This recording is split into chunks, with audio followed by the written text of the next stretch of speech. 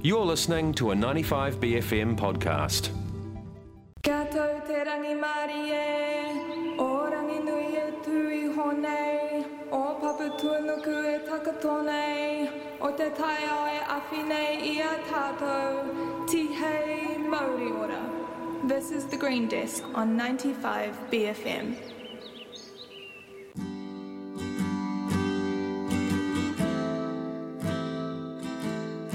Welcome back to The Green Desk. This week we're talking with Dr. Andrea Harvey, a research fellow at the University of Technology, Sydney. She's been studying wild horses, or more specifically, she's been studying wild animal emotions. What do horses feel? What do they think? How do they feel after a long day running over the hills? We might not be getting that specific with the emotions, but we are learning more. Here's Dr. Harvey giving us a lowdown on animal emotions. So my research is about assessing the welfare of free-roaming wild animals. And by welfare, I mean the mental experiences that animals are having, so the feelings that they're experiencing. So negative feelings like hunger, thirst, cold and heat discomfort, pain, ill health, fatigue, social isolation, or negative interactions with other animals, anxiety, fear, those sort of things in terms of negative feelings, or positive mental experiences, so things like contentment, satiation, playfulness, vitality of fitness, and affectionate sociability with other animals. So those are the sort of mental experiences that we think about. And obviously in animals' mental experiences, what they're feeling, they're subjective. It's not something we can really measure directly or ever be 100% certain what's going through an animal's mind. And because of that, it's often an area that scientists shy away from because scientists tend to like numbers and measuring things. And we can't measure an animal's mental experiences. But what we can do is measure physical indicators such as behaviours and features of their health, body posture, facial expressions and things like that. And then using knowledge of behavioural and neuroscience, we can reasonably accurately infer what an animal might be feeling from that.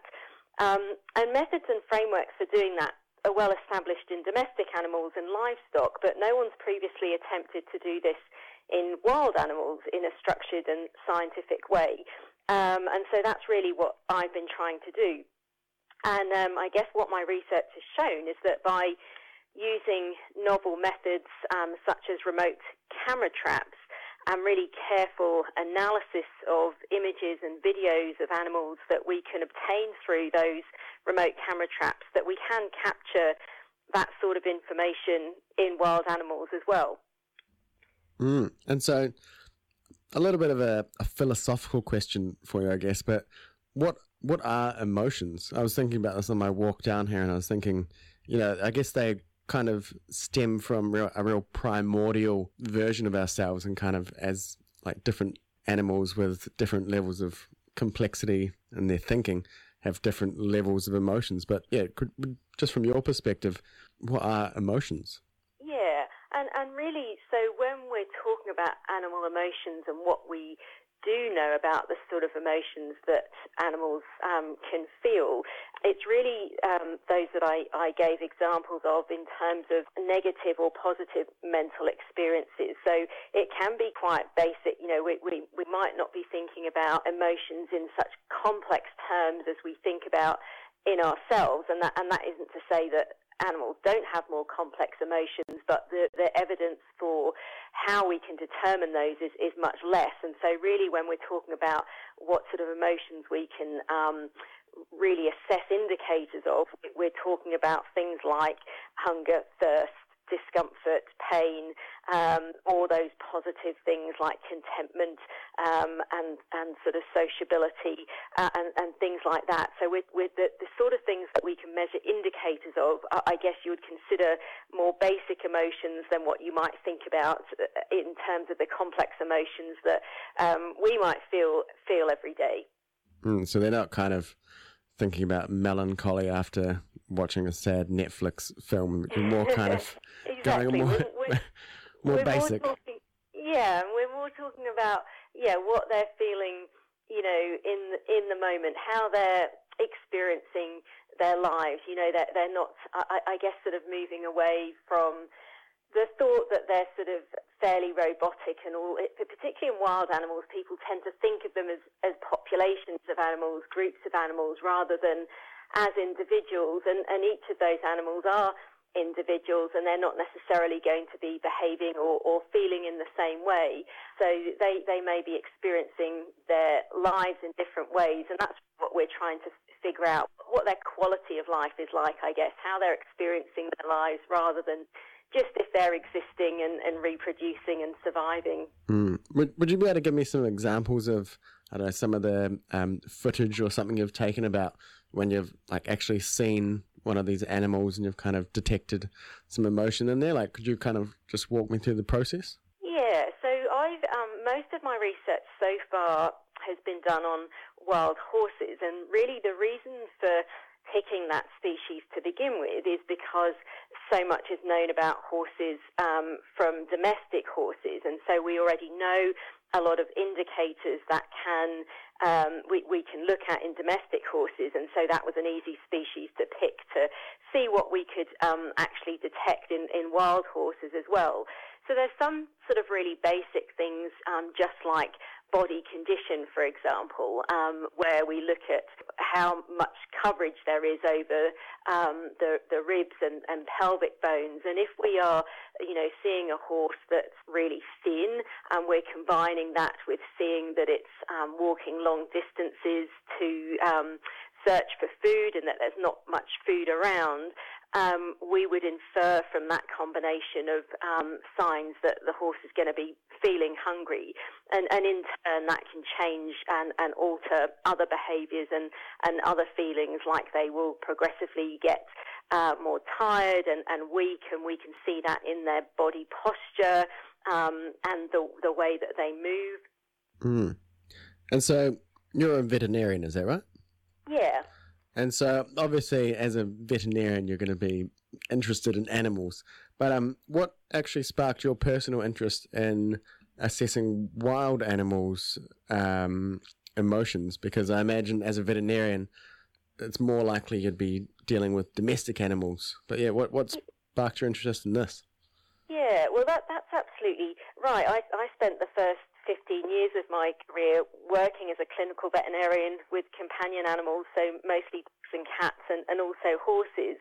And obviously there we're dealing with individual animals that have owners that are very observant and know their animals very well and easily pick up subtle changes. And usually the earlier that changes in an animal are detected, the more likely as a vet that you can successfully treat the patient and avoid really severe challenges to their welfare. And it struck me that this wasn't being done in wild animals. Again, typically wild animals are thought of in their collectives as populations rather than individuals, and subtle things like we've just talked about, things like body postures and facial expressions are rarely really looked at. Mostly in wild animal research, people are concerned about population trajectories and reproductive success and things like that. And so I saw this as an area where I could potentially make a difference by bringing my clinical skills in assessing animal welfare in domestic animals into the wild animal area. And so how will this research be able to help in conservation, for example? Yeah, so I guess that firstly, to practice conservation in an ethical manner, we should really be concerned about the animal's welfare and how those animals are feeling. It shouldn't really be just about whether those animals are existing, and reproducing. And so I think that we need to start thinking more about the welfare of those animals in general. But secondly, changes to their welfare are likely to occur long before animals start dying or stop reproducing. And so by looking at much more subtle indicators of their welfare, this may act as a kind of early warning signal about species challenge and decline, which will potentially allow earlier interventions where necessary to improve their welfare before we get to the situation where animals are stopping reproducing or are dying and their populations are declining. And that was the Green Desk for this week. Thank you so much to Dr. Andrea Harvey from the University of Technology, Sydney. Lovely to have you on. See you all next week. That was the Green Desk on 95 BFM. Tihei Modi Ora.